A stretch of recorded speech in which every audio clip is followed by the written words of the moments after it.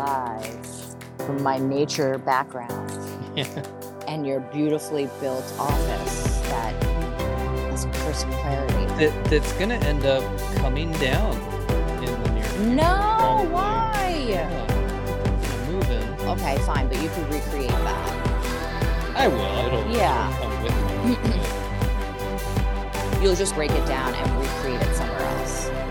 Maybe. We'll see where I end up. If I end up in a place like Montana, I might be... Oh, I'm coming. I might be able to create something different. That's on my bucket list. I'm going to come there to go fly fishing. But it's so funny. I've been looking at houses out there and just seeing what I can get, see what's available in Idaho and Montana, Wyoming. And when you hop on these different realtor websites, there's really just not that much available at a relatively decent price point. And it becomes really frustrating because you're like, man, am I going to be stuck in Illinois forever? No, I feel like in general, there's a lack of realty available in general, like all over for some reason. Even looking at rentals. So I was looking at rentals out there to say, okay, what if I take 6 months and just go to Montana, even just see if it's something that I want to live in for an extended period of time. Haven't been able to find a decent enough rental. It's all extremely high end, which is expected. Because you're looking in Bozeman and Billings and Bozeman is gorgeous. Yeah, I know. I could totally see you in Bozeman. So can I. I can totally see you in Bozeman. I'm pretty sure my German Shepherd would love it too. Totally. What if you did a little bit of like Airbnbs and then worked with a realtor over there to just discover? Because once you go there, there's more available than what you're seeing online. Just because I know I know a lot of people that live there, a lot of clients and people that go to school there, and there's more available properties when you go in person. So I'd get like an Airbnb and just really have an opportunity to explore with a realtor. And then you set up the station over there, and then I'll come over there and we'll do a in-person podcast. Yeah. And I can fly fish, and when I can cross off my bucket list. There you go. Funny. Yeah, you just look at the backdrop of something like that, and It's stunning. You look at the type of videos that I create, and how great would it be to do the Take a Walk with Me videos, and the backdrop is just totally majestic. It's amazing. It's beautiful. I think it's not that Illinois hasn't been great. We get really good sunsets where I'm at, because there's not a lot down here. But there's so I'm a big mountain girl. There is something about mountain energy that is like very calming to the nervous system. And I think it's the oxygen. I don't know where that word came from. Oxygen and the altitude I think it's oxygen essentially that creates a more regulated nervous system in nature. And I find that every time I go somewhere that's mountainous, I sleep like a baby. And I'm like, there has to be a correlation between this. And I started looking it up, and it's altitude and it's oxygen that's produced from the mountains. And obviously you're in awe of Mother Nature, right? You're looking at what Mother Nature created and how perfectly Mother Nature. And it's not just that. So how often, and I want everybody who's listening right now, we'll do our introductions here in a minute, but how often do you actually lift up your head in your daily life? You find yourself focusing on your feet, focusing on the floor, focusing on just a few feet ahead of you, driving maybe one car ahead of you, but you're not actually looking out at that horizon line. And so when you do that, you're allowing that horizon line to meet you where you are. And all of a sudden you see this panoramic view of something that you really haven't been paying attention to, but has been there this entire time. And it does have this massive calming effect on you, on your body, on the situation that you're in right now. You take that deep breath in and you let it go. And all of a sudden it's like same thing with being on the beach, right? You walk out onto the sand, walk into the water, and you feel that cold water come right over the top of your feet. And you're just like, yes. You are talking Polyvagal, and it's basically... So before we get into that. Yeah. Welcome to the Blueprint Podcast Live. Tell us who you are and who you help.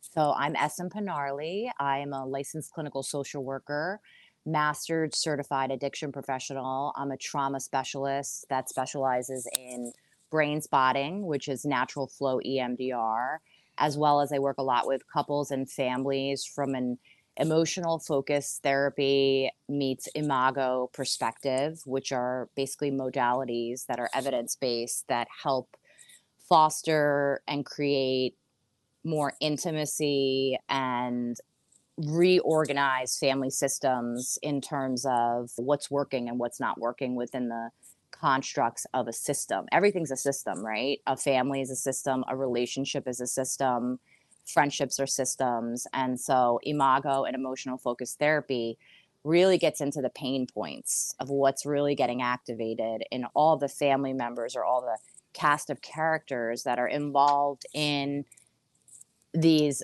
Sometimes people call it dysfunctional. I just think that the family system is not operating at the best efficiency. That's all. And that there are ways to teach people how to operate that system in a more effective, organizational, dialogical way. That's a little bit about what I do. And I have pretty much a holistic psychotherapist. I have a company that I opened up, Eternal Wellness Counseling. I'm in Florida, but I also have a coaching company, which is Eternal Wellness Coaching, so that I could reach a larger audience and be able to offer those modalities and help people illuminate the path to their own healing and walk alongside them. And along with all of that, I'm also proud to call you a friend. And you and I talk often, and it's really great to see just how dedicated you are to your craft, to putting in the effort, to learning new and different things. Even most recently, you put yourself through a polyvagal theory training. Hmm. And I was hoping that you could dive into a little bit about that and explain to us what that is and what the implications are for us. Absolutely. And I'm also honored to call you a friend. And I think both of us, we talked early on about, and this was just such an organic friendship that developed between the two of us. And I value it immensely. And there's, it just happened organically. And that's the beauty of it. And I really appreciate you saying that you noticed my dedication because I feel that I'm always going to be a student and I always want to learn Yeah. because the more I know, sometimes I'm like, the more there is to know. And I feel like sometimes people are so different, right? We all have different stories, we all have different pain points, we all have different things that activate us. And I think the important point with that is the more I'm trained, the more I learn. And I'm a nerd, I love learning. The more tools and the more I have to offer a diverse population of people that share different struggles. And so this polyvagal, that training that I did, I've been a really huge fan. Stephen Porges is the founder of polyvagal theory, and Deb Dana, who is the author of Anchored, which is a book I recommend for everybody to read. It's absolutely wonderful. It's about befriending your nervous system. And the idea that we talk about with polyvagal theory is that it's about safety in your nervous system. And it's about how to self soothe and how to recognize the hierarchy of your autonomic nervous system that we all have. And Stephen Porges coined the term neuroception. And what neuroception, we've heard it, it's in a lot of books, is this automatic sort of internal awareness. It's like this antenna that's out where you're constantly scanning for threats of safety. And that's emotional and physical safety to your body in terms of people that you meet, places that you go to. And our neuroception affects what we deem as safe and not safe to our nervous system. So it doesn't know the difference between if you're being chased by a tiger, because we have a very primal mammalian brain. And we're supposed to have this fight, flight, or flee. We need it to survive.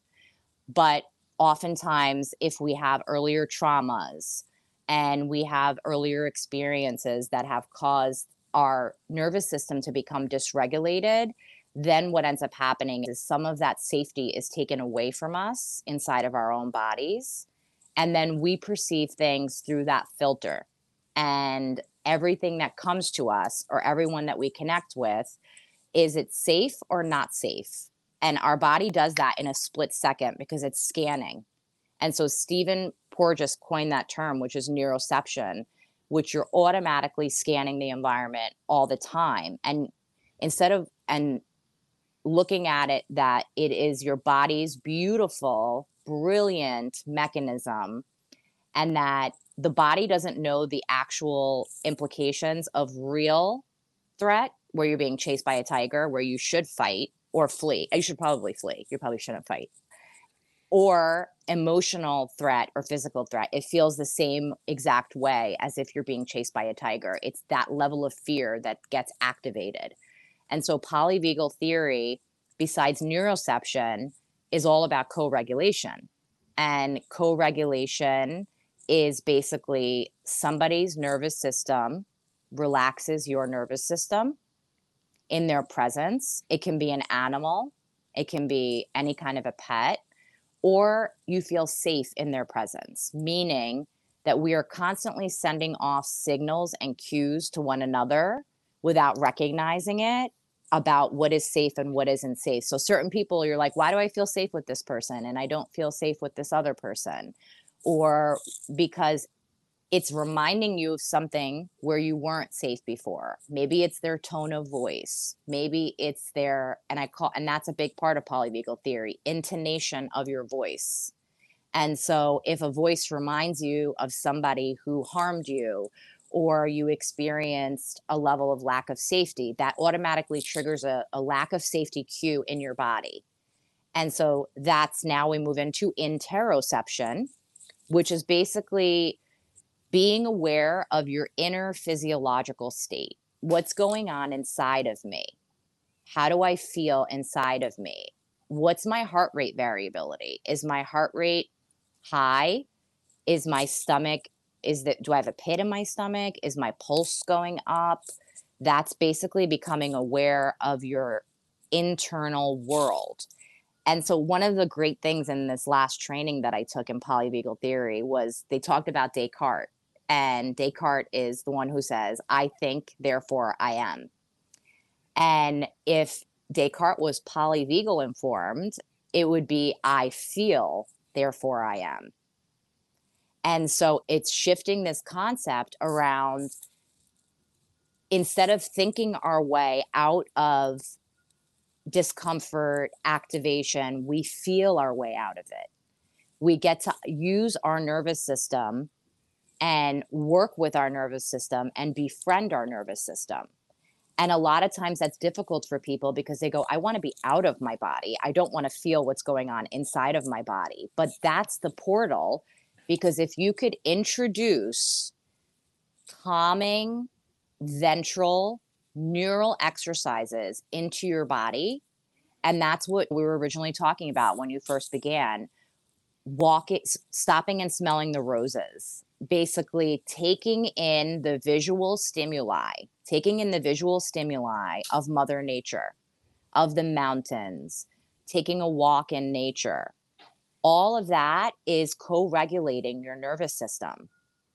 Because you are walking in nature and you are taking in visual stimuli. And then the idea of thinking about, and Deb Dana came up with the concept of a glimmer, right? A moment, a glimmer, or some kind of experience that you have had where you felt safe, where you felt connected, where you felt anchored with a person, where you felt seen and heard and validated. It only needs to be a moment, a glimmer, or an actual experience. And remembering what that feels like, and what did that feel like in my body to feel seen and heard and validated and connected. That could be in nature. In the moment that I saw that panoramic view of that mountain and I really took in the visual stimuli, I felt in awe. I felt expansive. I felt calm. I felt soothed.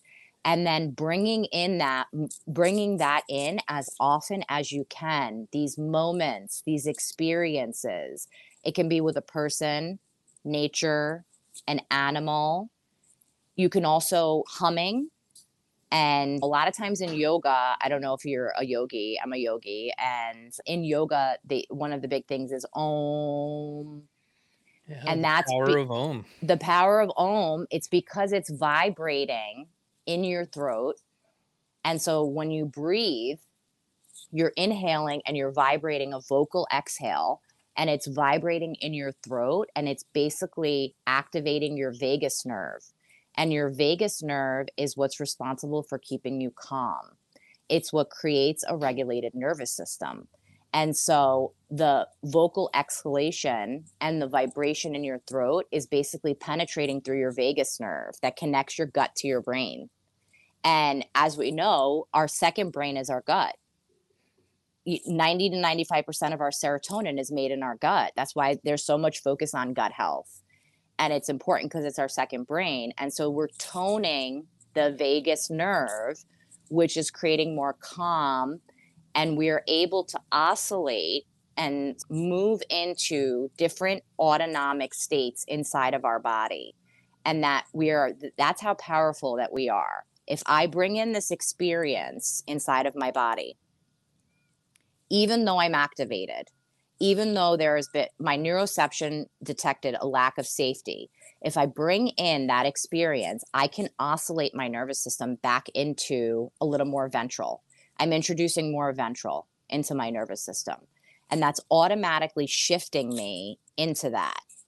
And so we're always in a blended state. And what I mean by that is that because neuroception is always going on, and interoception, becoming aware of our internal world. What are we feeling? Interoception is also the cues for thirst, hunger, all that inner physiology of what your body may need at any given moment and what your body is feeling at any given moment. Becoming more aware of that helps you to, oh, okay, be more compassionate and self aware without judging it, because if we judge something, we're going to get more of it. It's that idea of if you keep resisting this dysregulated nervous state and try to run away from it, it's going to keep giving it back to you. So instead of when you pause and there's that space between the external stimulus and your reaction, you have this moment where you can behave differently or you can introduce calm into your nervous system. And that's that experience. Or even let's say you and I connect right now on this podcast and we have this moment where we connect and I'm hearing you and you're hearing me. We can internalize that feeling inside of our body, and that automatically gives us the ability to introduce moments of connection, glimmers of connection, whether that's with a person, a pet, nature. What did it feel like to be in that moment, to experience that? And you know what it felt like, so you have, and it's then your job, or it's helpful for you to be able to bring that in, and that helps you to be able to oscillate through these different nervous system states. And when I say blended, we're always going from sympathetic to parasympathetic. And so I'll break that down really quickly. I'm about to ask a question and you're just like Yeah. you're hitting the points like right on. I love when you say that we're in that blended space because I think we have this misperception or misconception that, I'm always supposed to be in this parasympathetic state, right? Mm-mm. And you have moments of being in your parasympathetic, Yes. right? That rest and relaxation. But you're not always going to live there. You're not going to stay there. And so that really shouldn't be a goal. The goal is to be able to navigate the sympathetic, right? When we're in that heightened state of arousal and to Yes. use these tools that we give to ourselves, right? It's a Mm-hmm. gift that we're giving to ourselves that allows us to then move into that parasympathetic state on things that used to highly activate us, right? And Yeah. and and then we're building resilience in that in between state. Window of tolerance, I consider Okay. it, and window of tolerance and resilience, both of them, because I was talking about this angular singular cortex in the back of your left eye, which is again part of neuroception, and it's constantly measuring pain threshold and emotional comfort and discomfort. And the more difficult things that we do, and the larger and more dense that part becomes. But we don't want to introduce too much too quickly, because we want to introduce it at a 4% variable. little by little. And so what happens is that people are in sympathetic. We need to be in sympathetic. The goal is not, like you said, to have this totally regulated nervous system 24 hours a day, 7 days a week. That's not even being human. That sympathetic is also just being aware of your environment, the things that are happening around you, right? It It's that allows you to be alert. It allows you to yes. be alert, and it allows you to, if an action is needed, it allows you to do that Yeah. action. It allows you to take care of that task. We need sympathetic. We Yeah, don't it's want to not a look bad at, thing. it's not a bad thing. It's just about how can I oscillate between being in that state and then introduce. And when we introduce more ventral, which is the stuff that I just discussed, then we exercise the vagal brake, which means it pauses this physiological, visceral reaction to this perceived threat of lack of safety. And that is signaling to your nervous system that this is a threat to me emotionally or physically. Somehow your body detected that, whatever the situation is, in the context of a relationship, when you don't get a text back, when somebody is avoiding you, it feels like a threat to your emotional safety. And in that moment, we always talk about self soothing. This is how you self soothe. You actually introduce it in that moment. It feels difficult at first, but the more you do it, the more it becomes, it's habituation. The more I do something, the more I do difficult things, the larger my window of tolerance becomes to do difficult things. But I don't go and operate on this really high level. And I look at it like this iceberg. You don't just thaw it, you start to chip away at it. So, in order to build your resilience and your window of tolerance to be able to tolerate more uncomfortable things slowly over time, is by introducing it little by little at a 4% variable, is what I find the most effective. So you don't want to, you want to make this part denser, the singular cortex, but not in a way where you're overdoing it. You're in this hyper focused, hyper aroused, hypo and hyper arousal is an uncomfortable state of being in sympathetic. But sympathetic, we need it to get things done.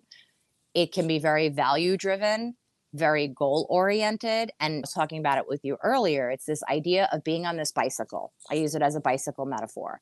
We're constantly pedaling and pedaling. We're getting stuff done. We have a goal. We want to reach, and that's okay. It's value driven, right? So there's a sense of purpose in it for us, or it's paying the bills, or it's necessary for us to do it. But I want to introduce the ability that you can step off the bike for a second, and that's when you introduce that moment of ventral into your system.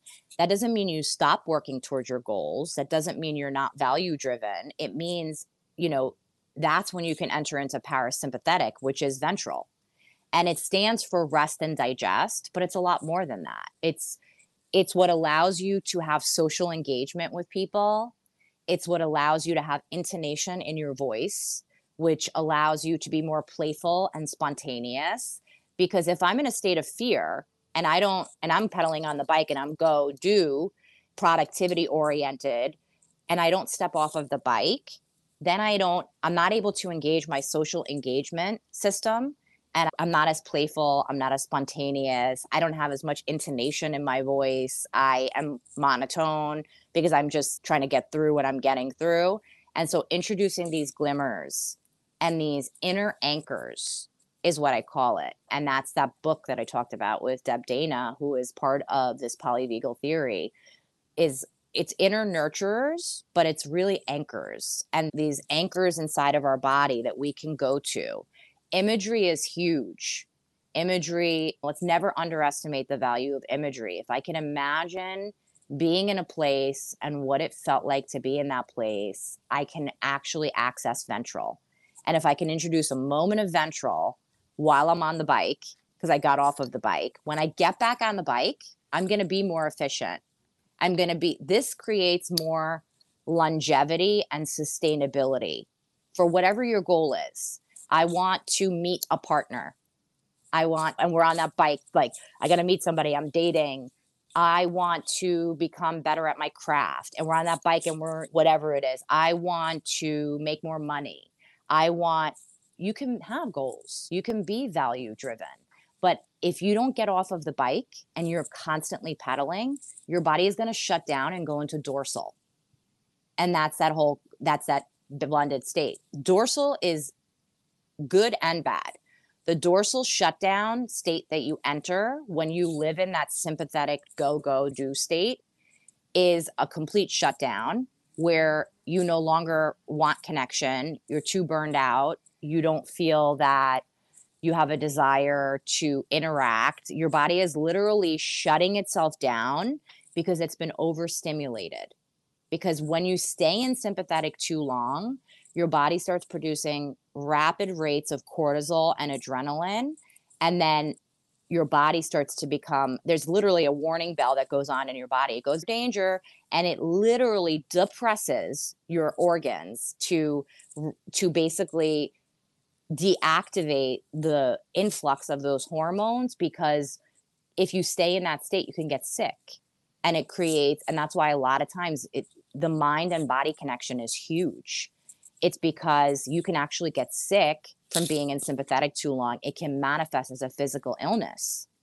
And that's why a lot of people get ulcers, and it exacerbates chronic pain, and they have ulceritis, colitis, all these things. Every time I work with somebody and I find out they have a physical ailment, I ask them, what was going on prior to you being diagnosed with that? And Yeah, there's almost always some sort always, of gut issue. there's always either a gut issue, a stressor, an external stressor that they stayed in too long. Basically, they were on the bike too long and they didn't step off. So interludes of Yeah, but if I stepping, step off, then everything falls apart. that's the fear, right? And what about this? What about this concept? What if it doesn't fall apart? What if you introduce to your nervous system that it will still all stay together if I step off of the But then bike? who else is gonna do it? But because you're going to get back on the bike. You're not getting off of the bike. You're just stepping off of the bike to introduce more calm into your nervous system, because you're going to ride faster and longer on that bike with a more regulated nervous system. You're going to last longer. You're going to be more productive. And so there's this sense of urgency. And Right. also, if you're so used to being on the bike, it feels really uncomfortable to step off of the bike, because it feels I'm not going to be able to get back on. I'm going to lose momentum. It's fear in 2 directions, and I that's really difficult to navigate. The fear that if I stop what I'm doing, then I'm never gonna get back what's happening, and then when I do stop, that fear of I'm never gonna get started again. and I call that bidirectional fear, right? So it's like this, I have this thought in my head. It's just a thought. We have about 60,000 thoughts a day, and there's all these different studies on it. Yeah. Some of them we remember, some of them we don't. And about 60 to 70% of those 60,000 thoughts are repetitive. And a lot of them are negative. This is just being human. This is just And that's being, what we mean when we tell people that you're living in the past, because you're literally waking up each day and you're starting with where you were yesterday, the day before, the week before. It's the same train of thought.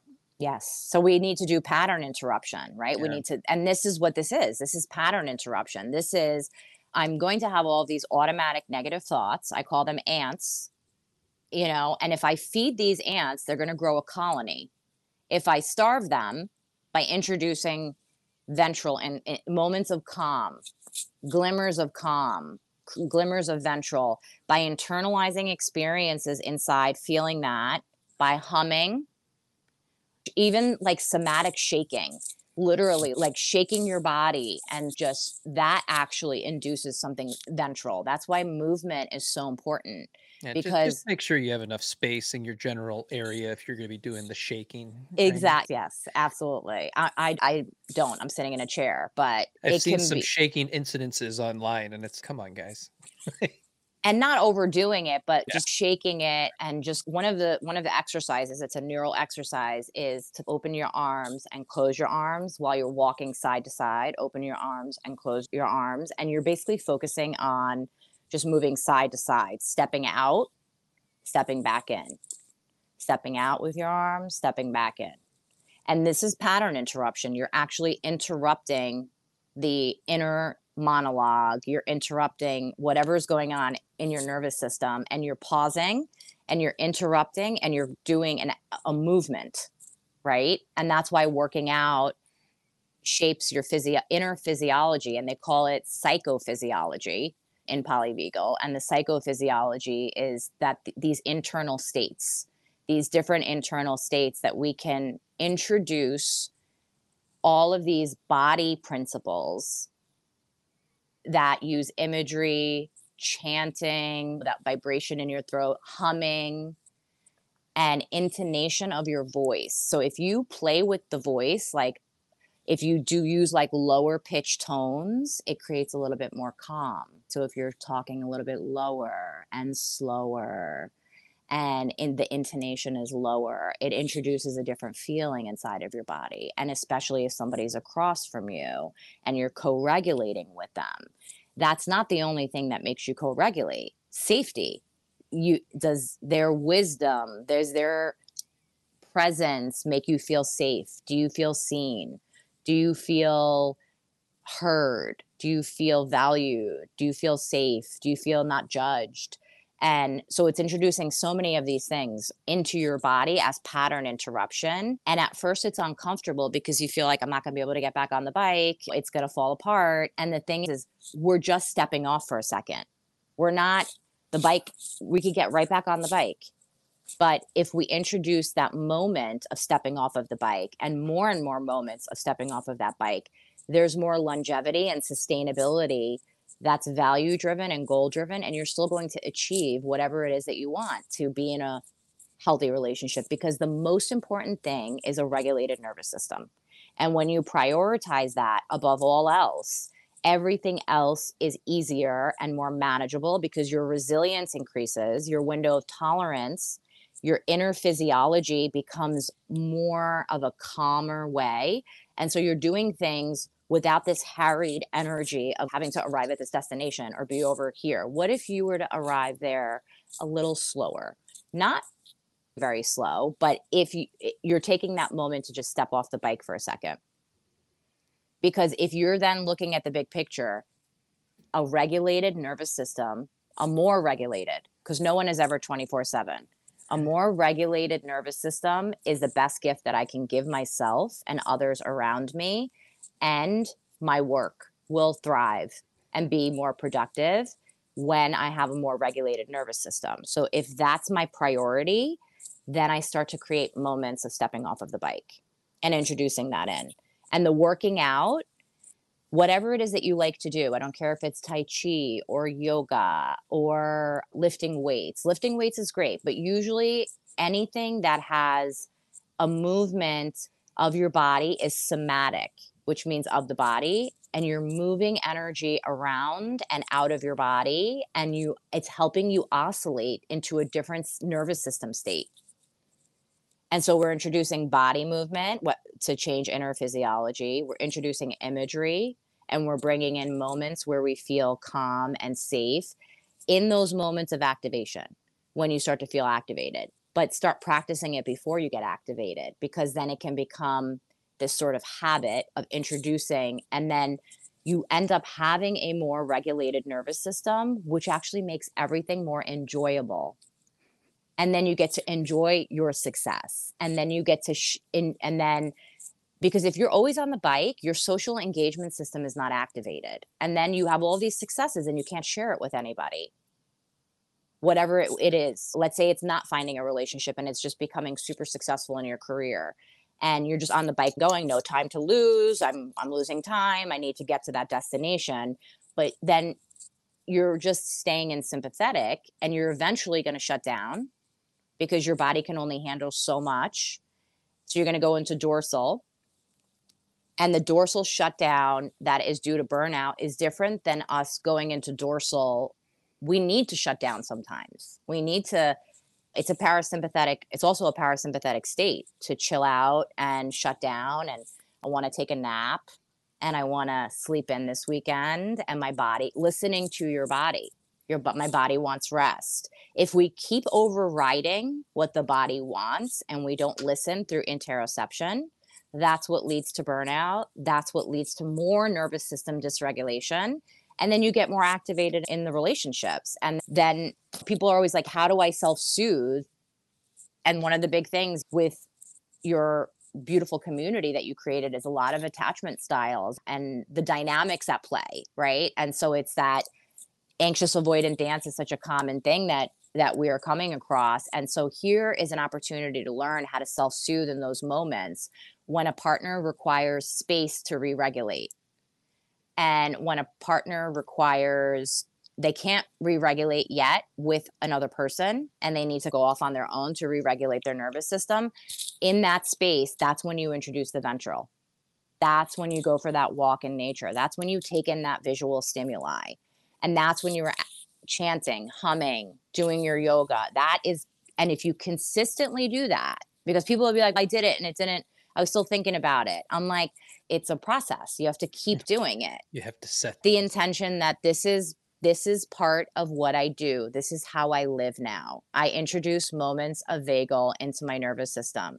I step off of the bike knowing that I can always get back on the bike because I'm choosing to be on the bike because it's value driven and goal driven. And I have every right to want those things. But I'm going to be really compassionate and loving to myself without judging because I'm going to give myself these moments and glimmers of stepping off of the bike. And if I do that, I'm setting up a more regulated nervous system. I'm setting up long term sustainability. So it's like eye on the prize, right? We're not looking for this short term, because then we're going to consistently be working with a irregulated inner physiology that is consistently more in sympathetic than in parasympathetic. And we want to be able to introduce ventral, which is parasympathetic, rest and digest, social engagement is part of that, heart open. I talked about porosity, which is intonation of voice. And when you're nervous, I remember one story. This was years ago, and I wasn't really comfortable with this particular task I was given. And it was that I was asked to get notarized and marry my two best friends. They said that I had helped them with their relationship and that they feel like they wouldn't have gotten married if it wasn't for me. I was like, that's not me. Like, I was just a supportive, maybe I illuminated the path for you. So they asked me, and it was the biggest honor ever. But now I'm going to public speak in front of an intimate, small group of people that I know. And the fear response kicked in and I was panicked. And then she has this whole idea of what she wants me to present in terms of marrying them and a story. I actually remember this. I was talked about quantum entanglement.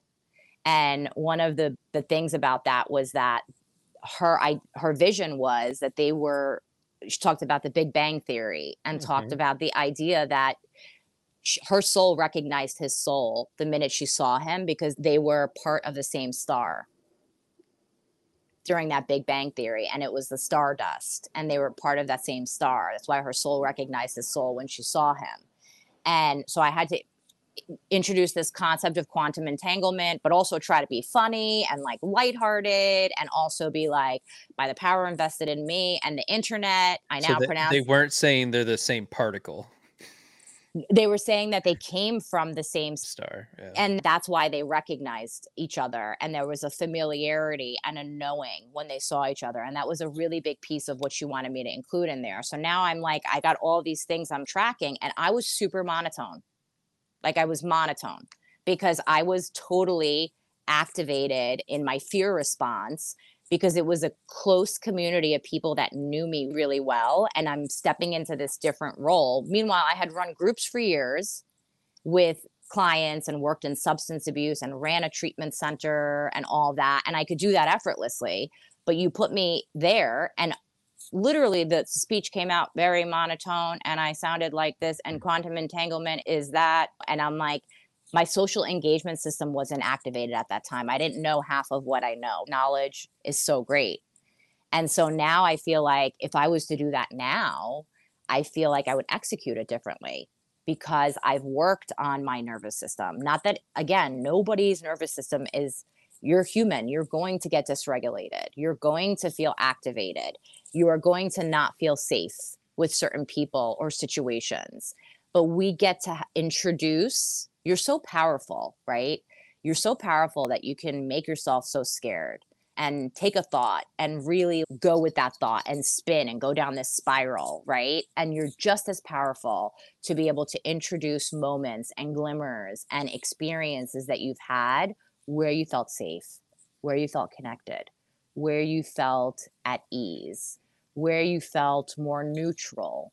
And introducing that into your nervous system creates shifts in your inner physiology, and you're working towards a more regulated nervous system.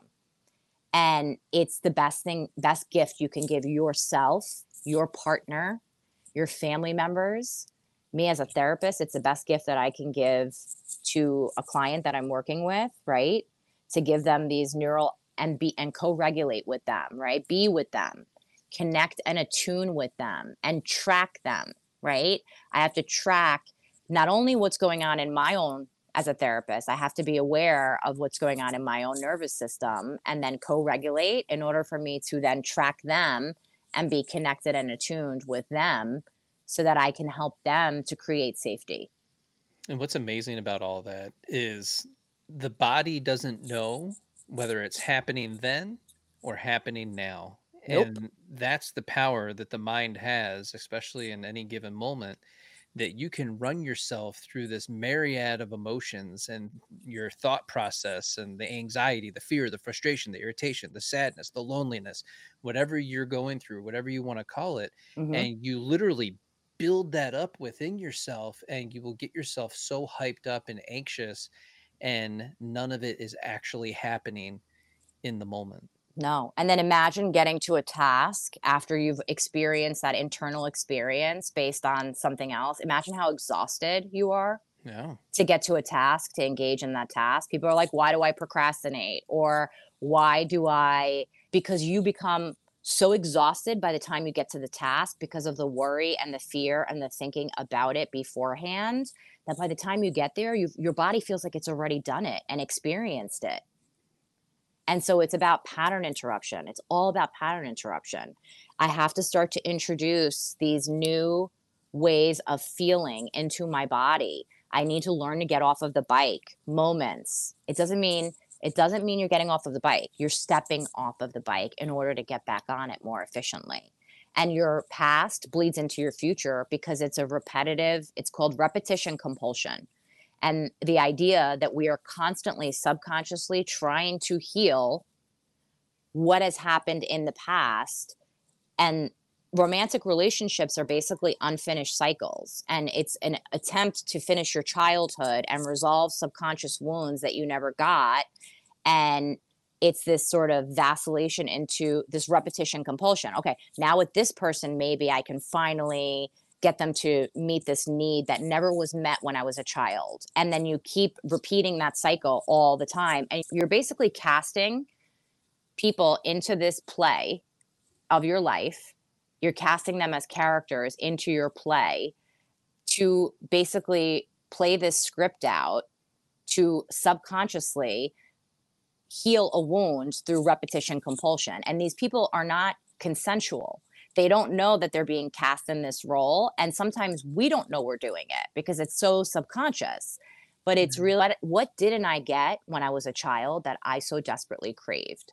What need was unmet when I was a child or in my early adolescent years where I didn't get? And then we keep picking the same similar partners because it feels familiar to our nervous system. We are always going to end up going towards something, even if it's unhealthy, unless we do pattern interruption to Right. change the inner physiology. And then the familiar no longer feels safe because it's, What it also feels like for that person that's experiencing that is you end up with all these loose ends in your past, and you carry that with you from relationship to relationship, and you think that one relationship was probably better than the other one because you're carrying this loose end, like unfinished business with this particular person. But now you've got five people that you dated, you have five loose ends, yeah. and now you're trying to have a connection with this new person, and this new person Hmm. might be different. They might be providing you with a different experience. They might have a more secure attachment style. They might be more calming in the way that Yes. they show up, and Yes. you're going to recreate that in that experience with that person. And like you said, they're an unwilling participant in that. They don't know what's happening because they are working from a more secure base. Yes. And this is where we hear a lot of times we'll have the anxious attacher that says that person has to be avoidant. And this becomes a bit of the self-fulfilling prophecy where you had all these loose ends and you're bringing it in and projecting it onto the relationship. And now this secure person's, whoa, I didn't ask for this. I don't know what this is. I've never experienced this before. And it sets the alarm bells off for them and they begin to step away and they will ultimately reject that. Not Yeah. always, but No, they but do. I think it's we always owe a debt to our body because Yeah. your body holds on to all of the Well, it's the body experiences. keeps the The score, body right? keeps the score, and Yeah. so we all have a debt to our body. So it's like at some point we're going to have to repay that debt. And the debt is the accumulation of experiences that have left an impact. And as we know, trauma is not what happened to you or what you witnessed, it's your interpretation of what happened. And it's your interpretation at that time and the impact that it left on you. So, two similar people can go through the same exact trauma. And I see this a lot. Two siblings that are very close in age grow up in the same family, and one is like not affected by a particular dynamic or an event that has happened in the family system. Let's say it was a divorce, or let's say the father was abusive or an alcoholic, whatever it may be. And these two siblings have had different experiences because it's how they interpreted what they witnessed that impacts their inner physiology and leaves an imprint.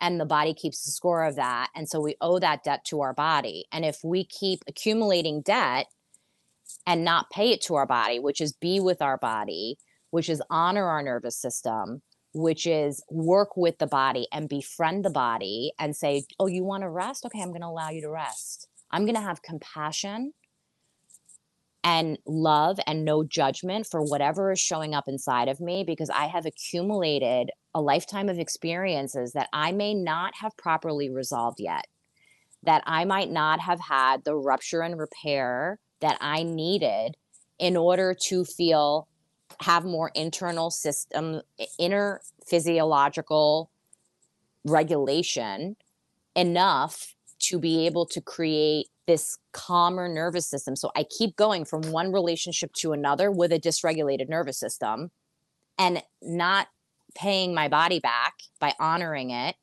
by feeling it, right? You have to feel it to heal it. And then the repetition compulsion is what I'm really trying to do subconsciously is to heal a wound that occurred and to resolve a need that never got met. And I'm casting these different people into these roles. And you're right, I'm bringing in my past experiences. So I'm never really resolving what happened because there's a repetition compulsion that's going on that's trying to make me it'll finally be with this person will be the final role.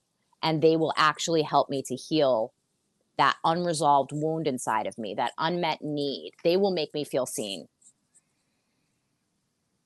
The problem And is we put all that pressure on that person and we don't know. The anxious attacher will say that's the person that's doing this in the moment. They don't know that's what's happening in the relationship, or no, a that lot, they're no, giving that to the other person, and this other person just doesn't know what to to do with do all of with it. it. Yeah. And the thing is basically, I want to, the anxious attachers work to do is to understand what is it like to have healthy intimacy because their subconscious fear is actually healthy intimacy. And there's this illusion that and I can relate with being a former anxious attacher, that I give so much and I'm giving and I'm loving and they're just not receiving that. And what else do I need to do? But the thing is that if you're comfortable with the chasing, on some level, as uncomfortable as it is. And if you're in the dance and you keep participating in the dance without setting a boundary or without saying what you're okay with, what you're not okay with, allowing for the space of that partner to Well, have it. that's what's interesting is they'll recognize, "I don't like this behavior. This doesn't make me feel good. In the long term, I don't feel loved. I don't feel seen, heard, loved, understood, and respected in this moment from this person." But then it's like a switch goes off. I must have to try harder. Because it's a subconscious repetition compulsion, because it's if I win this, if I win this person's love, approval, if I finally get them to do what my dad never did or what my Right. mom never did. And then that comes into shadow work, that comes into recreating, let's say my father was dismissive and neglectful, and there was a lot of inconsistent lack of connection and attunement between me and my dad. And what I really wanted was consistency and to be seen. And so I'm trying to get that need met now by clinging or trying to be seen by a partner. And they're just like, they don't know what to do with all of that, right? And I'm basically subconsciously trying to, I'm comfortable with, and it's familiar to me to have somebody who is dismissive and avoidant or checked out or not, because I think subconsciously that if I could be with them and they can be available, even though all the signs are showing that either they're emotionally unavailable or they require more space than I'm comfortable with. So the work is the inner work for both, right? So how does an anxious attacher self-soothe? Is take a moment to recognize their own patterns. I know they don't like it. Nobody likes it, but it's this automatic reaction that they end up having because it's so subconscious. And that's the pattern interruption. Hold up. I'm going to start to behave differently, even though I have this like impulsive subconscious drive. And that's that pause I talk about between the external stimulus. I want to cling, I want to pull them in closer. I'm not feeling like I'm getting everything that I need from them. And then you have that moment, that pause where you can behave differently. Doesn't mean you're going to yet feel differently though. But if you keep behaving differently in those moments between the external stimuli and what you're feeling inside, here's an opportunity for me to be with the discomfort inside. And in that moment, instead of reaching out to my partner and trying to get assurance from that partner and making sure, or rapid fire texting them or sending them paragraphs, instead of reacting to the distance, to the fear of abandonment, which is the conscious fear, what does it really mean to stop for a second and pause and be like, how can I introduce some calm into my nervous system instead of relying on outsourcing it to somebody else? Yeah. And this is where they'll often say, I have to do all the heavy lifting, emotional heavy lifting inside the context of the relationship. And yeah, and so here there's two avenues with that. So basically, number one, every situation is different and unique and nuanced. But if you find yourself in the anxious avoidant dance, which a lot of people do, and most of my couples end up as an anxious avoidant dance, and it's also known as the distancer and the pursuer in EFT. And basically, you want to shift the dynamic and you want it to feel differently and you want to be different in that relationship. You have to start to understand that you may think you're doing all of the heavy lifting and you're doing all of the work, and you may think that you're, again, this is different for everybody, but I challenge you to think about how emotionally available that you actually are.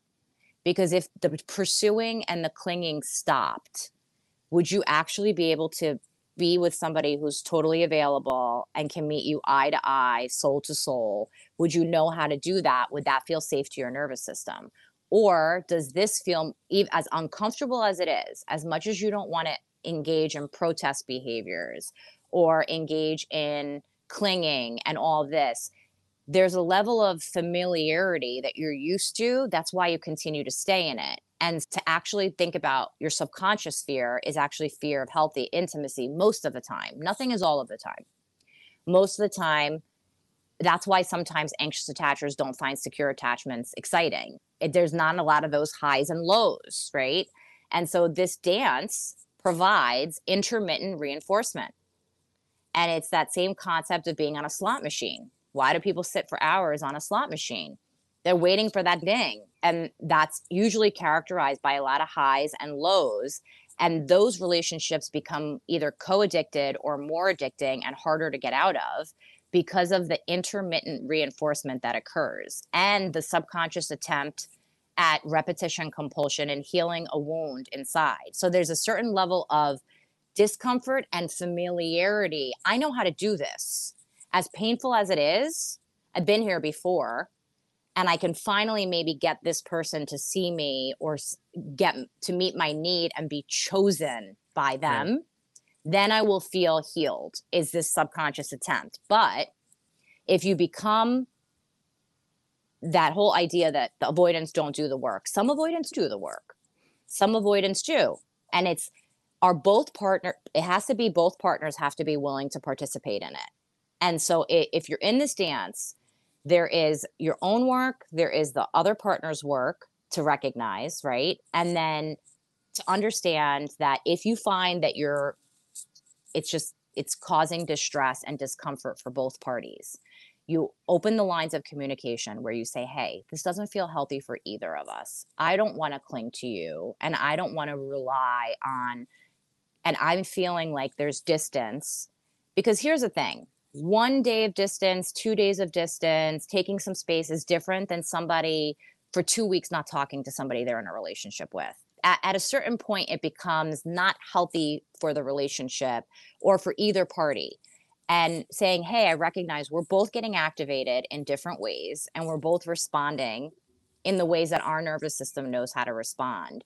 And I feel that the care that I'm extending to you and the love that I'm extending to you, I don't know if it's being held. I'm doing my own work, right? But I would like to be in a more safe place because you deserve that and I deserve that. And the safe place that I think we can work this out would be in couples therapy.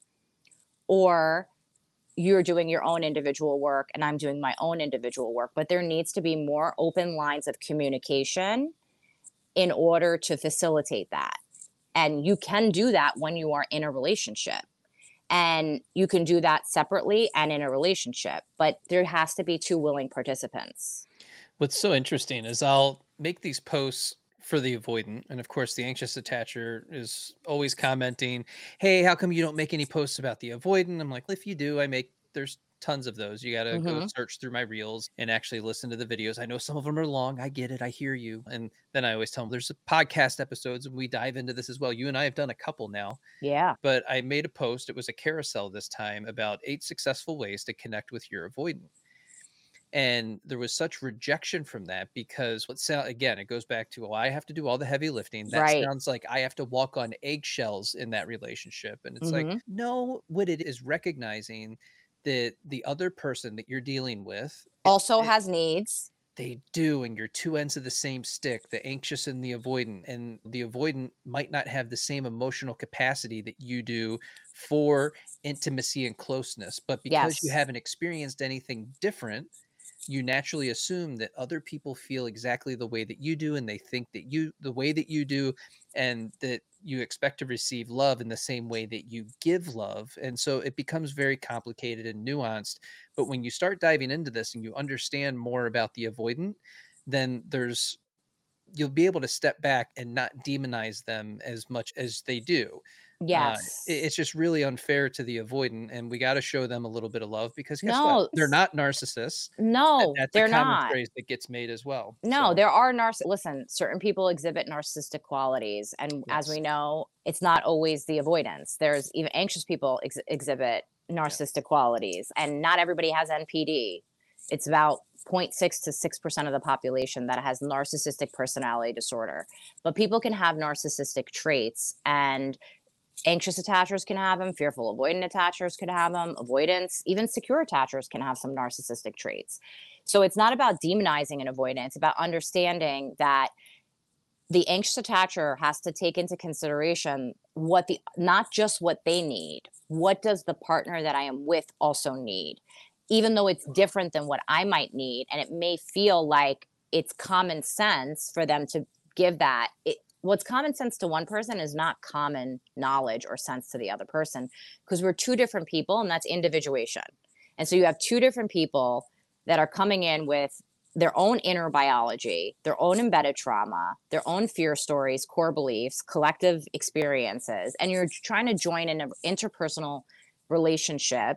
And if you stop for a second and be like, this needs to have reciprocity, there needs to be, it can't just be everything that I need. I need you to respond to me at a certain time. I'm only okay with this amount of distance, blah, blah, blah. What do they need to feel safe? Because all of this comes down to safety.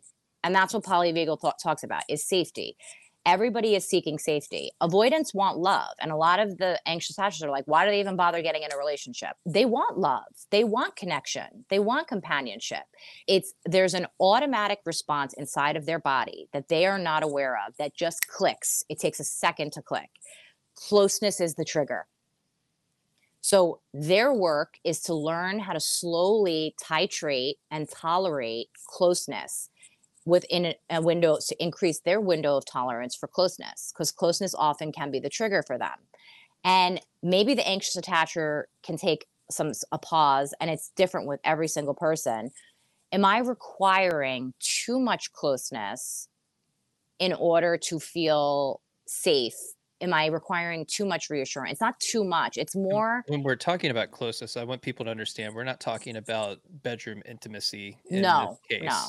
Um, Intimacy is communication, yeah. level of contact throughout the day, amount of text messages, amount of time spent. Intimacy is also hand holding.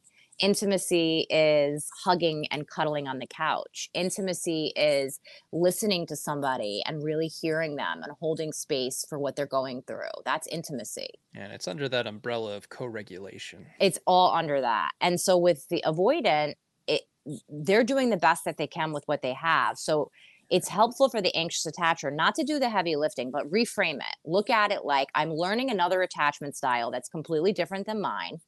I'm learning what they require for safety. Maybe what I require for safety is different than what they require for safety. That doesn't mean it's wrong or right or bad or good. It's just different. And then can you have gratitude for who the other person is? All these other amazing qualities that they potentially have that attracted you to them to begin with. Exactly. And then ask yourself, are you willing to navigate this with this person? Because they got a couple things that we need to work on. What are we going to co-create as a couple? Co-creation, and that's the most beautiful thing is if I communicate, or anybody communicates with their partner, instead of attacking them or Yeah. blaming them or shaming them, but asking for what they might need, right, responding rather than reacting, and actually communicating, you're going to get farther in the relationship. And When there's you going hit a to be, place of criticism, your relationship is the minute that the criticism goes up, it's anyone's automatic reaction to become defensive, yeah. because nobody likes to feel criticized. And so when we ask a relationship that feels like it's not going well, both people's needs aren't being met in that dance, that's when you It offer the doesn't mean that the couples. criticism wasn't warranted either. Oh, No, it's more like, I feel less connected to you when I don't hear from you for 4 days. yeah. I feel less connected to you when I don't hear. See, I'm not blaming. I'm just saying I feel less connected to you. And I really love being connected to you. Yeah, so it's I statements. I love being connected to you. Would you be willing to facilitate a date night, or would you be willing to, like, a middle path, right? We're co-creating. So it's always in a relationship. It's never one person's way, or it's the middle path. And so with couples, when I do the co-regulating, I have each couple write, what does my ideal relationship vision look like with my partner? And then the other partner writes, what does my ideal relationship vision look like, separately on your own? And then we come together, and then they share it, and then they go back and write our relationship vision. And let's say the anxious attacher goes, I would like to cuddle 7 days a week in front of the TV at night, embraced. And the avoidant attacher says 2 days a week. What do you think will go into our relationship vision? Somewhere in the middle of that. So Yeah. maybe you don't cuddle 7 nights a week in front of the TV, and you don't cuddle 2 nights a week, but you cuddle 4 times. Yeah, my hands are already sweating. Yeah, but like maybe it's 4 or 3. Like, it's the titration, it's the comfort level. And I always ask couples to ask, would you be willing to, and offer 3 options? And that way you're not pigeonholed. And so, would you be willing to text me good morning for the next week every morning? Or would you be willing to surprise me with a date night this week? Or would you be willing to do a state of the union with me? And a state of the union basically is a check-in. One thing you think is going good in the relationship, one thing you think that could use improvement in the relationship, and one thing you really appreciated about your partner in that particular week. And so it's that touchstone, right? You get to sit and have that, like, that touch point where you get to check in with your partner. One thing you think is going, and it's all about the relationship, not about you or the Okay. other person. One thing I think is going good in the relationship, one thing I think could use improvement in the relationship, and one thing I really appreciate about you this week. And each person takes turns doing it. Yeah, that gratitude is so important. I do appreciation exercises and an appreciation dialogue with people where I have couples sit across from each other and they share one thing I really appreciate about you is, and then the other partner mirrors it back. So what I hear you saying is that one thing you really appreciate about me is that I would take out the garbage and really take care of the house. Did I get that? And they go, yes. And so our job in mirroring is the more attuned we are to our partner, we don't add our own interpretation. We just mirror back what they said. We capture the essence of what they're saying back to them and they ask if it's right. And if it's not right, we ask if they can deliver the rest of that. Which part did I miss? And they go, the part that I said that I appreciate all of the things you do around the house, not just the garbage that you're taking out. And I noticed that. So then you say, oh, so I hear that you appreciate all of the things that I do around the house for us.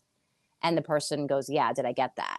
Then you share another appreciation. Another thing I really appreciate about you is the fact that you're going to couples therapy. If that's the case, let's just say Yeah. that you're willing to work on this with me. And then the person mirrors back. So what I hear you saying is that you appreciate that I'm willing to go to couples therapy. Did I get that? And they're like, yeah. Okay. But then you have to mean it. Right. And the thing is that I often with couples, I say slow. Let's go slow. The slower we go, the faster we get there. We don't want to introduce a million concepts in. We're looking, if you're in a 6-year relationship, we're trying to break patterns and habits. It's not going to happen overnight. There needs to be a slow titration. And we have to start introducing safety into the body because without safety, there can't be intimacy. So what do you say to the person that just comes back with, "This is all too difficult, it's too much, this should be easier than it is"? And the thing I would say is that could very much very well feel true for that person, but the inevitable reality is that couples, I don't care who they are, go through essentially 4 stages. They go through the honeymoon stage, which lasts different for each person, meaning it can last from a couple of months up to 3 years with some couples. And at that point, that honeymoon stage, you're completely intoxicated with chemicals. You have oxytocin, vasopressin, dopamine, serotonin. That's where the statement rose colored glasses come in. And at that point, your partner is charming and sweet, and even their idiosyncrasies don't really get on your nerves. And you're in this sort of excitement phase because you are actually intoxicated with chemicals. Yeah, You're and under, you're actually dating each other, you're you're going on trips, you're doing all these things. it's exciting, you're building, you're falling, and you're under the influence of a bunch of cocktails. At some point, the honeymoon stage will wear off, no matter who you are with. I don't care who you're with. And you will enter into the second stage, which is the power struggle stage. And in this power struggle stage is where the cocktails have worn off and the one or more of the partners either want their partner to be exactly like they were in the beginning of the relationship, which is not sustainable because relationships ebb and flow, or they want them to be more like them because what happened is the cocktails wore off. I now can see you more clearly and recognize that you're a flawed human being that's both flawed and magnificent. But the stuff that I used to think was really cute because I'm not intoxicated any longer, I find a little annoying or it's getting on my nerves or it's not meeting a need. Would you also say that's a shift in your attachment style at that point? You might It's be feeling more secure. I think a couple of things can happen. Remember, the avoidance attachment system gets activated later on than the usually anxious attachers attachment system gets activated quicker than the avoidance.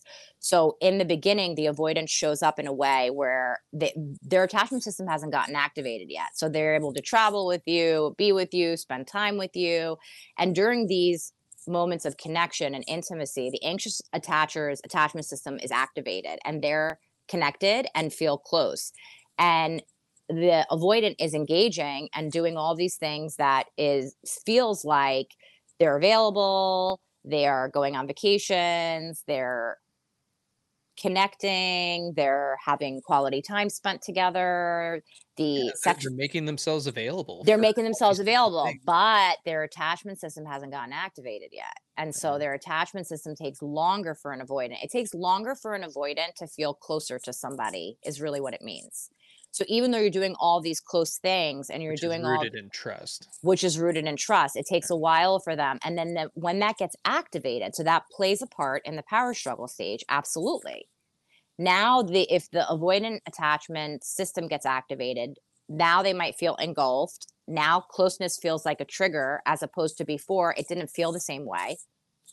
It's not something that the avoidant wants. It's something that happens. It's an internal cue that just switches on because their attachment system got activated. Just like the anxious attachment system gets activated and they become hyper vigilant and preoccupied. They don't want that either. They want to, so power struggle stage is not necessarily the secure stage yet. It's seeing your partner and seeing them as this person that also is a little flawed, just like everybody's flawed and magnificent. I call everybody perfectly imperfect. But you start to see them for them being an actual person, and you're not intoxicated by chemicals at this point. And so you see that clearly. And so that stage is really important because that's where a lot of ruptures happen. And so to have proper rupture and resolve and rupture and repair in those stages is what sets you up. And in order to work with the power struggle stage, you need to enter stage 3, is what you're talking about, the co-creation. It's about recommitting to the relationship to basically be intentional moving forward about co-creating an ideal relationship of your dreams, because the honeymoon stage is worn off and you're in the power struggle stage. So the people that I find that get able to intercept in that stage and become more intentional then move into the 4th stage, which is the secure love, Yeah. where you're more comfortable and if there's more safety in the relationship. It might not be the ups and downs and super exciting, and that's not sustainable anyways. And But from a it's coaching perspective, I always tell people you got to use the language of a shared mission and vision. Where are you going? What are you doing? Why are you doing it? And what's your growth? What's the expected growth over the next 1 year, 3 years, 5 years, and and 10 years? that's what I say. I say the slower we go, the faster we get there. But what is the Yeah. vision? What is the shared mission and vision and co-creation of what you would like this to look like in 6 months, both individually and as a couple? I want my partner to support me in my business venture and feel like a team with them. I want to feel safe in this relationship. Okay, so that's what we work towards then. It's not going to snap our fingers and happen, but we have to have two willing participants that are understanding that they both play a part in this. And the anxious attached individual wants romance, wants connection, might get triggered by too much closeness. But if it's communicated properly and their space is honored and they don't feel like their autonomy is being infringed on, they're going to feel safer. So it's not really heavy lifting. It's maybe if I'm the anxious attacher, can use this as an opportunity to cultivate that he or she is not my world if I'm the anxious attacher. Right. That I can have this as an asset, and I'm wired for connection. So I can depend on my partner relationally in an interdependent way. But maybe this is an opportunity not only for me to self soothe, but for me to recognize what else do I have going on in my life that gives me joy and peace and calm. Are there any repressed dreams that I have that I'm pushing to the back burner because I become preoccupied and all I want to do is be with my partner?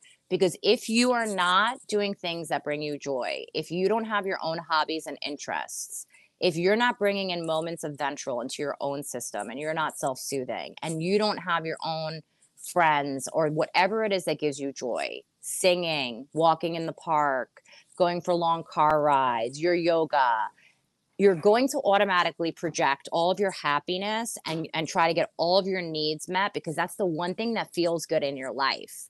That's a sign that clearly there's not enough things that feel good in your life.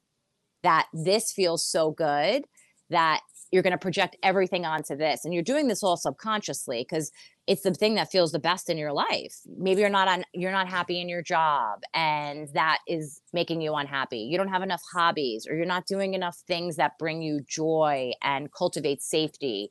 You don't have enough friends to have co-regulation with. Then you end up inadvertently projecting all of your dreams, desires, because that's the thing that's making you the happiest in your world. So it's a moment to pause and say, I don't have enough things that provide value in my life. I've repressed dreams or desires. I'm actually not happy in my job. Maybe I need to look to make a shift, because we want to have some level of happiness in what we're doing, because work is work. It's going to get stressful no matter what you do, but some level of happiness, some level of purpose and passion, some things that bring us joy, and enough other co-regulators in our life that we can depend on, and other hobbies, and this rich internal world. This is interdependence, right? And Right. this is not enough connection. And a lot of people go from this to this to this, or this is like too much. This is codependency, which is not always bad, but this is enmeshment. So let's not even say codependency, enmeshment. Because people who have codependent traits are actually have wonderful qualities. It's just there's certain elements that are maladaptive that you need to work on. But again, you're right. A shared mission, talking about what's the long term goal? What are we working towards? Safety. Safety for you and safety for the other partner. It's not just about you feeling safe, it's also about the other partner feeling safe. I think what would help anxious attachers to feel like maybe that if the partner is a willing participant in being willing to do some of their own work and honoring that their work may look different than your work, and they may require a little bit of more space to do their work, and you can use that opportunity to build your world a little bit more. Maybe it's an opportunity to recognize, what other things do I have in my life that are giving me joy, calm, playfulness, social engagement, hobbies. What are those things? Do I have them or don't I? Because if you don't, it will get projected onto the partner. Yeah, and as you're doing that, you become more secure within yourself. Because what you're seeking in others is a piece of yourself that you believe is missing somehow, that you're not worthy for love, and so I got to go after this thing and chase this other person so that I can fill this void that's inside of me. But when you start filling that with the other things and you start working on yourself physically, mentally, emotionally, and spiritually, and you're filling each one of those cups daily, now all of a sudden you discover that you have this really just large amount of inner strength, and then your choices for the types of relationships that you might have in the future, they might change. Yeah, that's a like phenomenal point, because the thing is that when you shift your inner neurobiology through your inner biology and your inner physiology, and you create more nervous system regulation through having more joyful, calm experiences and co regulation, then you require different things in a relationship, because you're meeting some of those needs yourself, and you're Right. building a connection with yourself, and you are standing in self, as opposed to outsourcing it. You're not outsourcing it. So you're like, I feel good. But here's the thing that typically happens with anxious attachers is that hyper focused, hyper arousal, preoccupation, where the object of their affection becomes so, feels so much better than everything else that they're doing. They don't feel, they rather be with their partner than their friends. They rather be with their partner than working out. They rather be with their partner than doing something else, because they feel the safest, or they're basically their system has gotten activated, and in order to self-soothe, they're utilizing their partner to self-soothe. But here's my advice: if you keep cultivating these other things, they will become joyful and blissful for you. At first you'll feel like you're going through the motions and that you are just doing it, but I promise you, if you And keep then that doing it, discomfort of being with yourself is like, oh, I don't like this. and then you can really recognize, oh, this is what I was running away from. I was Yeah. looking for them to fix that part in me. I was looking for them to provide me the love that I wasn't giving myself. To have this internal experiential experience of actually giving yourself love is a somatic modality that I utilize, and it's IFS. And again, it's an allowing, not a doing. And what ends up happening is that if a client comes into session and they want to learn more about how to regulate their nervous system and how to feel less activated, it's basically learning how to work with your own body. and learning how to get comfortable with the uncomfortable and allowing me to hold it with them and slowly feel safer in their own body, so that, and understanding what is it that you're trying to get, what need are you trying to get met that you're not meeting yourself, because we're wired for connection, so that's understandable. Of course you're going to want a romantic partner and love, and but if it's not in an interdependent fashion, then you're outsourcing. And so it's like, I have had this experience with clients where it's this focus, mindfulness, internal journey. That's what brain spotting and IFS is. And you work with these different parts of yourself. And this experience of your core self, which is your higher self, connected to your whatever you want to call it, is this inherently healthy part of yourself that has reservoirs of wisdom and healing that everybody has. It's just about getting in touch with that core self. All these other parts block it. And so when we get to ask if those parts would just step back for a second, we're not asking them to go anywhere because they've been playing this role for a very long time. But we want to really be in touch with core self. And the more access we have with the core of us, which is the true being of us, which Yeah. is, it's really being authentic and Yeah. connected to, what would I be without fear? What would I be if this anxious part stepped back? I'd be more playful. I'd be more spontaneous. I'd be more easygoing. I wouldn't maybe obsess as much. I would feel safer in my own body. And so the goal is to get you there, but we want to have this sort of inner experience. And I had it, I did it with my own therapist, and it's profound. And it's not, it's an unfolding and it's an allowing, not a doing. You don't go into the session and be like, I want to have this internal experience of learning how to give this to myself. It's like you begin the journey and it happens when it happens, because none of that will be allowed unless you're working with a therapist and your body feels safe. And that takes time to build safety and rapport with a therapist. And I recommend that if you don't feel safe with your therapist, that you try to find a different therapist, because without enough safety in the therapeutic relationship, the stuff won't come out. It won't feel safe enough. It'll be a major resistance. Your body won't allow it. It Yeah. won't allow the unfolding of it.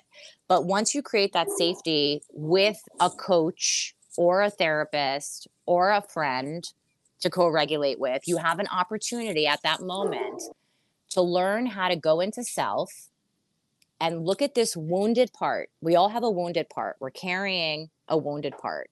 And really send that part love and compassion and ask that part, what do you need? What have you not gotten? What do you need? And I remember my experience in there, and it was like, it was really weird. If you actually allow it, your images come up, images, sensations, feelings come up that I didn't do, because I'm very left brain, and that means I'm very scientific, pragmatic, protocol oriented. I do a lot of somatic modalities because I know healing is a right brain endeavor, truly, and safety is feeling.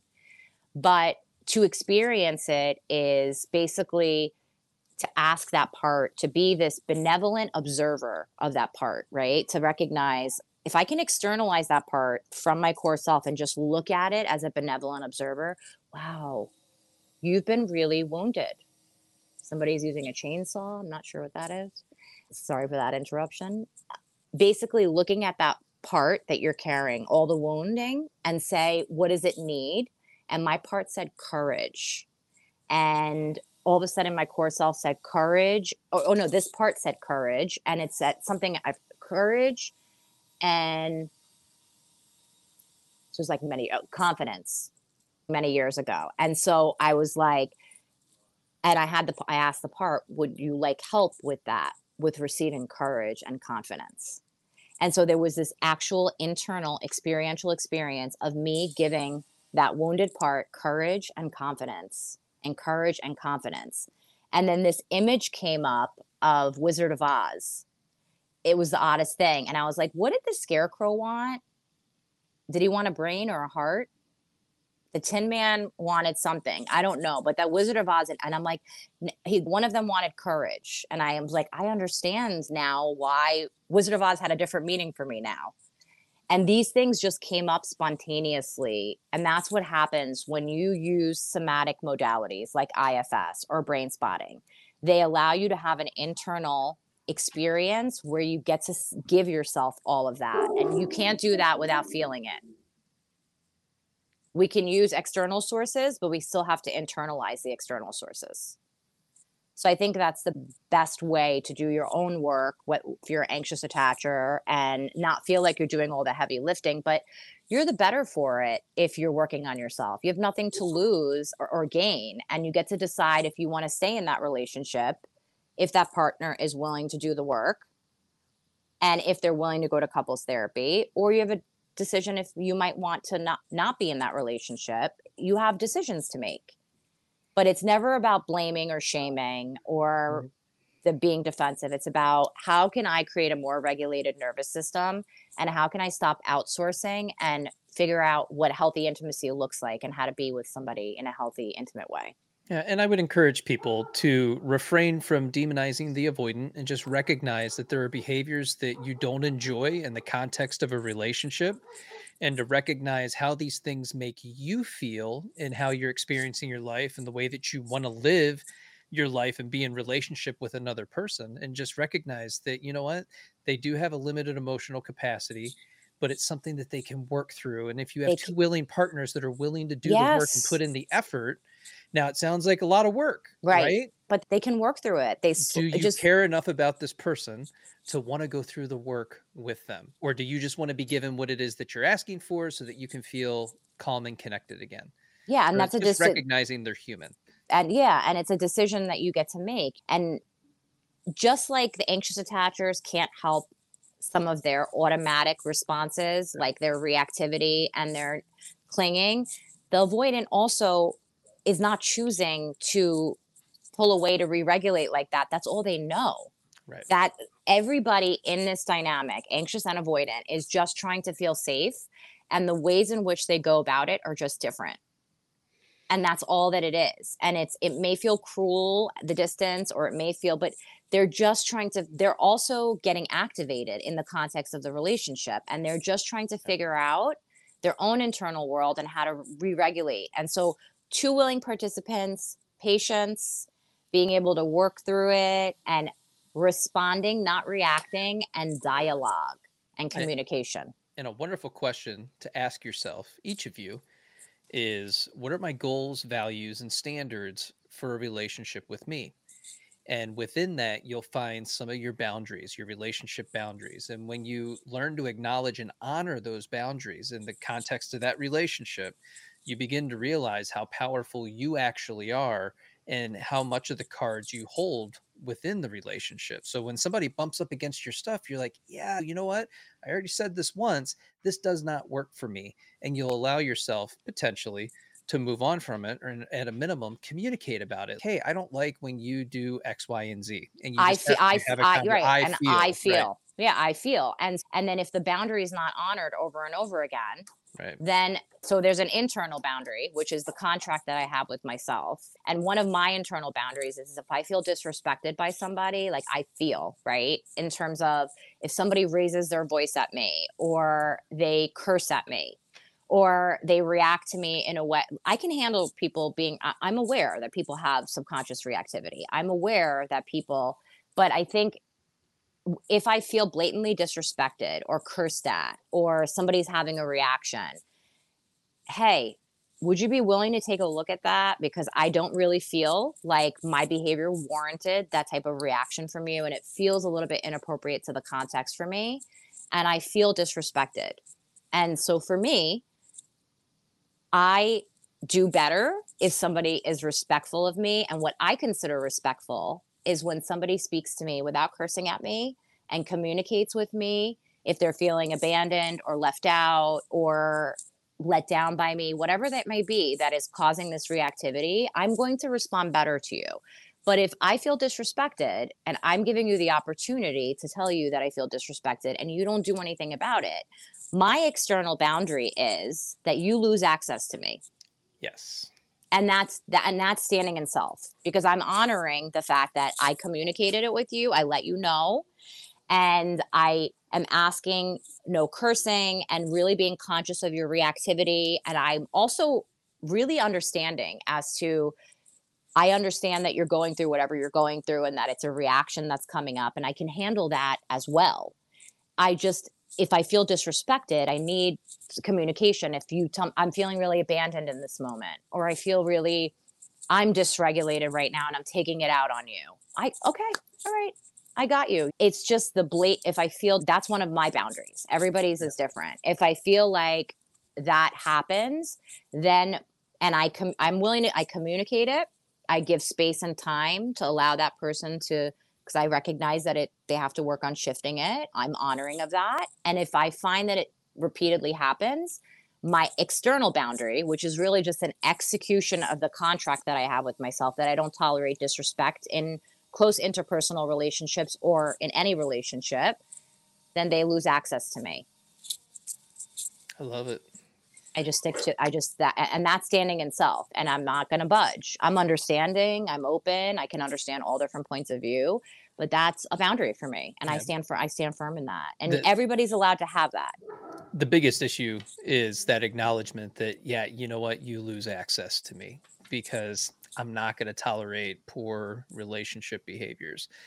And that sounds a little firm, but you have to be firm in your boundaries for what you want from that relationship, from what you and Yes. how you expect to be treated, because no one else is going to advocate for you. So you have to do that. Exactly. And it's, I spent a lot of years, I've been in therapy myself, and I'm very open about it because I feel like every good therapist should have a therapist, for probably 15 years on and off, with some of the most brilliant mentors and teachers. And I'm always learning. And I feel that doing my own work helps. I always want to be a couple of steps ahead of my own wounds so that I can be of maximum service and benefit to somebody. And that doesn't mean that you are always going to be all these people that you see that are Yeah. mentors and people on social media that are really intelligent and have a lot of knowledge and that are offering it. They also get dysregulated. They also falter. They also can be reactive. You mean everybody's got stuff? Everybody, Dang it. everybody. And so what on social media, I just like, is people don't, this is called being a human, and humans have to deal with three important things, and that is, we're all going to have to deal with pain. Nobody comes out unscathed. Suffering's optional, right? It Because is. and that's that work, that inner physiology, creating a more regulated nervous system. Pain, uncertainty, because it's uncertain for everybody, and that's the law of impermanence, right? Everything ebbs and flows and changes and shifts. And people who are the happiest and the most peaceful people, nobody is peaceful all the time, are people who accept that there is, even people who are together 10 years. Your relationship probably looks different in year 1 than it did at year 6 and at year 10. And that's not wrong or bad or good. It's just different. And friendships change and jobs change. That's the law of impermanence, which is the uncertainty principle, that is fair because it's unfair for everybody, because we all have to deal with the uncertainty principle, and always doing the work. And that's the idea. If you don't put gas in your car, what's going to happen? It's going to break down. If you don't change the oil on your car, your body is the same thing. Your body is this finely tuned, wonderful machine on some level that is mind and body connection, and has this amazing innate ability to heal itself if you allow it the time and the space and the proper tools. That it actually wants these emotions to move past through your body. It wants to heal them. It wants to let go of them. And so always doing the work is not this daunting task, because we have to reframe it. Always doing the work is, if I don't clean my house or maintain my household, it's going to be unmanageable. I'm not going to be able to do it. So cleaning the house is hard, but leaving it dirty is much harder. Working out is hard, but not working out is much harder. And it's that with everything, right? So always doing the work is basically taking care of my body, taking care of my mind, making sure that I'm recognizing my patterns, recognizing how can I create a more regulated nervous system? How do I continue to improve and learn? And that's always doing the work. But if we reframe it like, this is just a beautiful routine or a beautiful way of living my life that I get to incorporate, then I won't be this huge undertaking. And there's no destination to arrive at. And this is as corny as it sounds, the journey is the destination. As long as you are walking in the path of healing, you are doing the work. And it's through doing the work that you begin to recognize that you become anti-fragile. You hit this place that no matter what happens, you're going to be okay. You're going to be okay no matter, and of course you're going to be like, oh, that was disappointing, I wish that had worked out in a different way, but I'm still okay. So Yeah. pain, I'm going to still experience pain, but my refractory period is going to be quicker, which Yeah. means I'm going to be able to go from dysregulation to regulation much quicker. And I'm going to be able to be like, oh, that was really upsetting and disappointing. I really wish that would have happened for me, or that this wouldn't have, I can't believe this ended, or I didn't get that job opportunity, but I'm still okay because I'm intact with Right. me.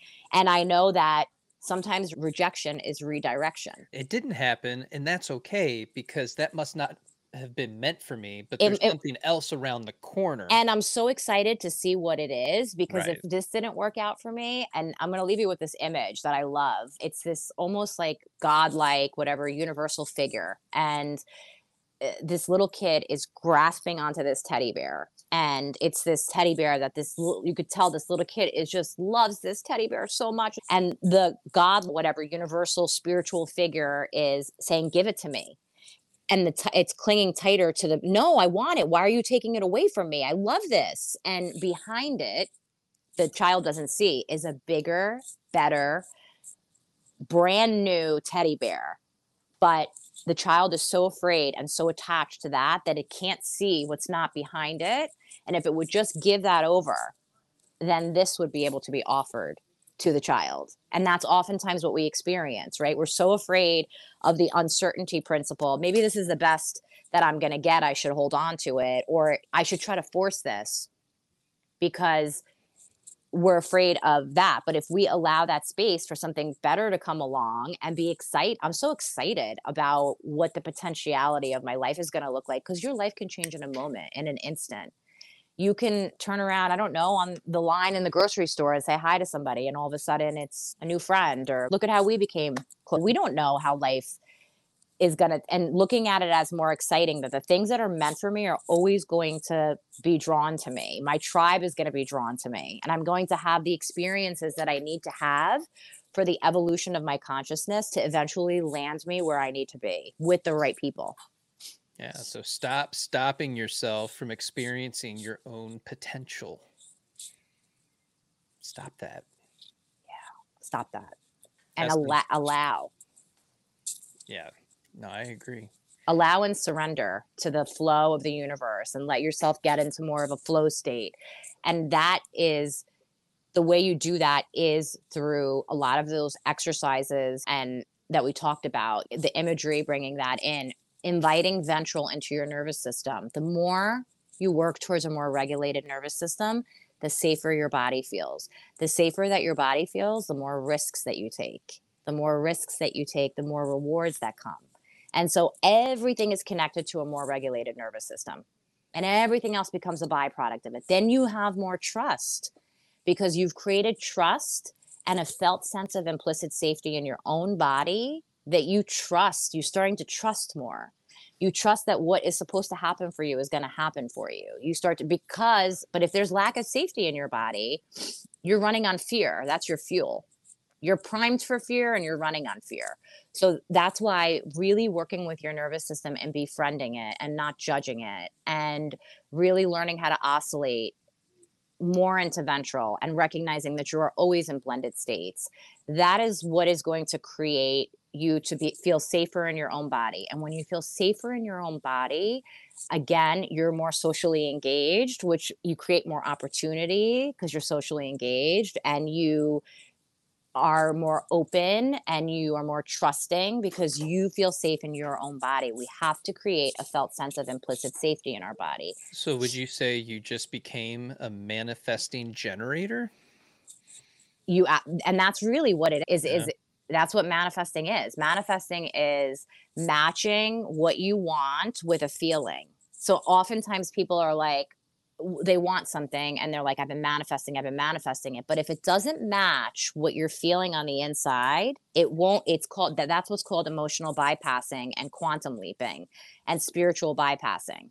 You're saying all these positive, wonderful affirmations and you have all these really great things you want to manifest, but the frequency is not matching because then here we come back to regulating your nervous Yeah. system so that it feels safe enough for you to be able to accept that of which you want so it doesn't feel like a threat to your nervous system. And then you have to feel that, right? And that's what creates real manifesting is the embodiment of that, to actually embody something. And you're learning how to do that by bringing in these experiences sensationally into your body through that imagery. It's teaching you how to learn how to feel differently. If I can do it with that, now I could apply it to what does it feel like to get that? Because everything that we think that we want is because we think it's going to give us something. Yeah. Emotional security, financial security, happiness, peace. What if I could be like that now, peaceful now, and be happier now, happier, right? I'm probably going to pull the goalpost closer towards me. If I can access those internal physiological states, I'll bring the goalpost closer to me.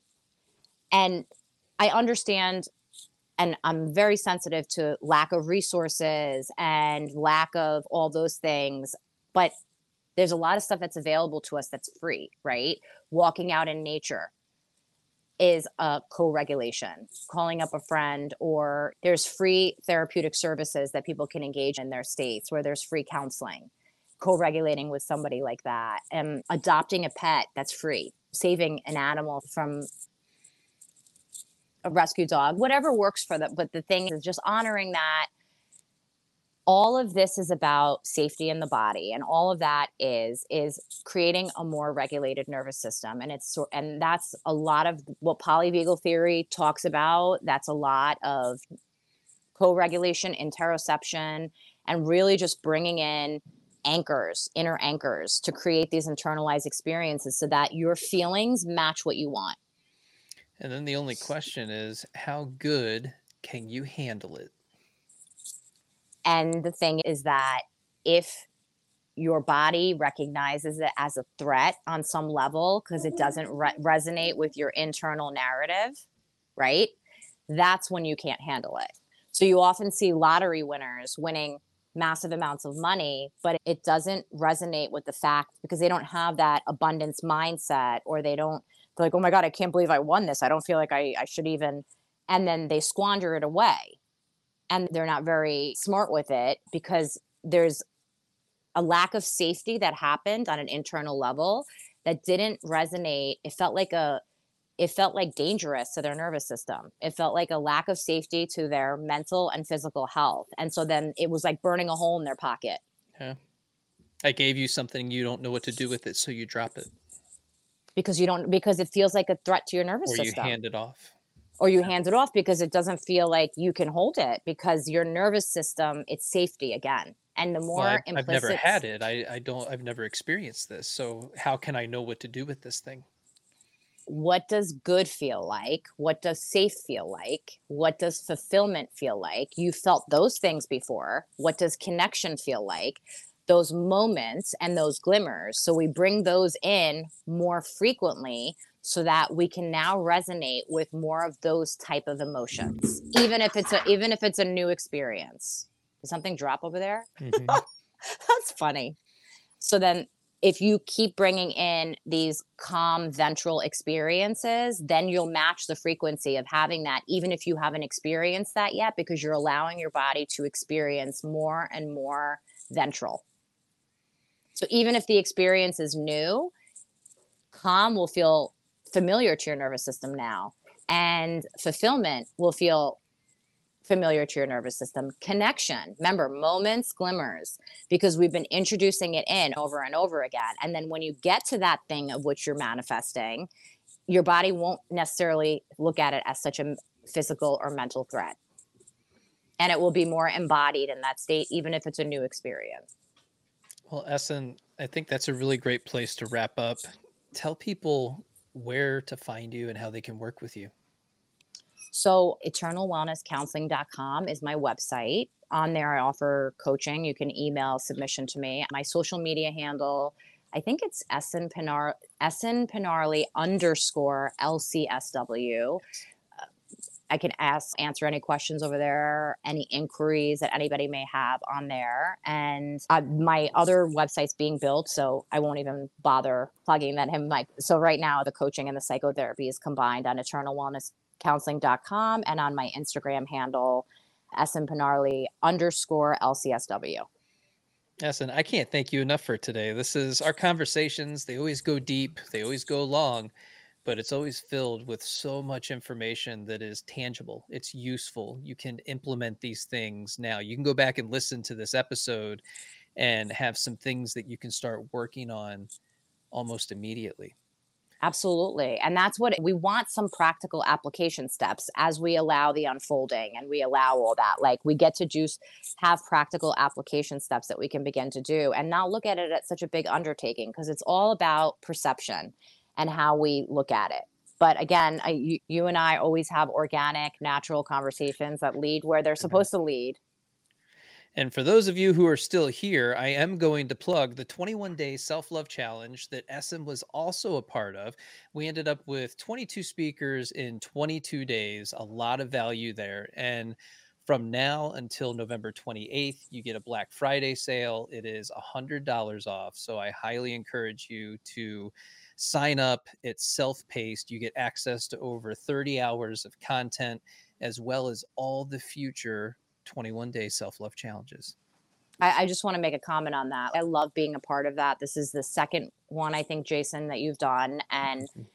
it really is. If you were to think about having one-on-one sessions with all these brilliant speakers that he's collaborated with, that he's brought on, the value, I can't even believe you're offering it for $97. But the Limited quantity on that, but yeah, I just think there's authors and breathing specialists and somatic practices and just a plethora and a wealth of information on there with really brilliant speakers. And I think that you're getting so much content in there at a self-paced thing that would probably cost you honestly thousands of dollars to do. So I encourage everybody to do it. Like I am so honored to always be a part of it anytime you do something like that because I think is enormous value in that, an enormous amount of good content to help people in their healing journey. So, absolutely. And when you look at the testimonials that get left behind, it always surprises me because this is something that I never intended on doing. I had a whole career before this. And so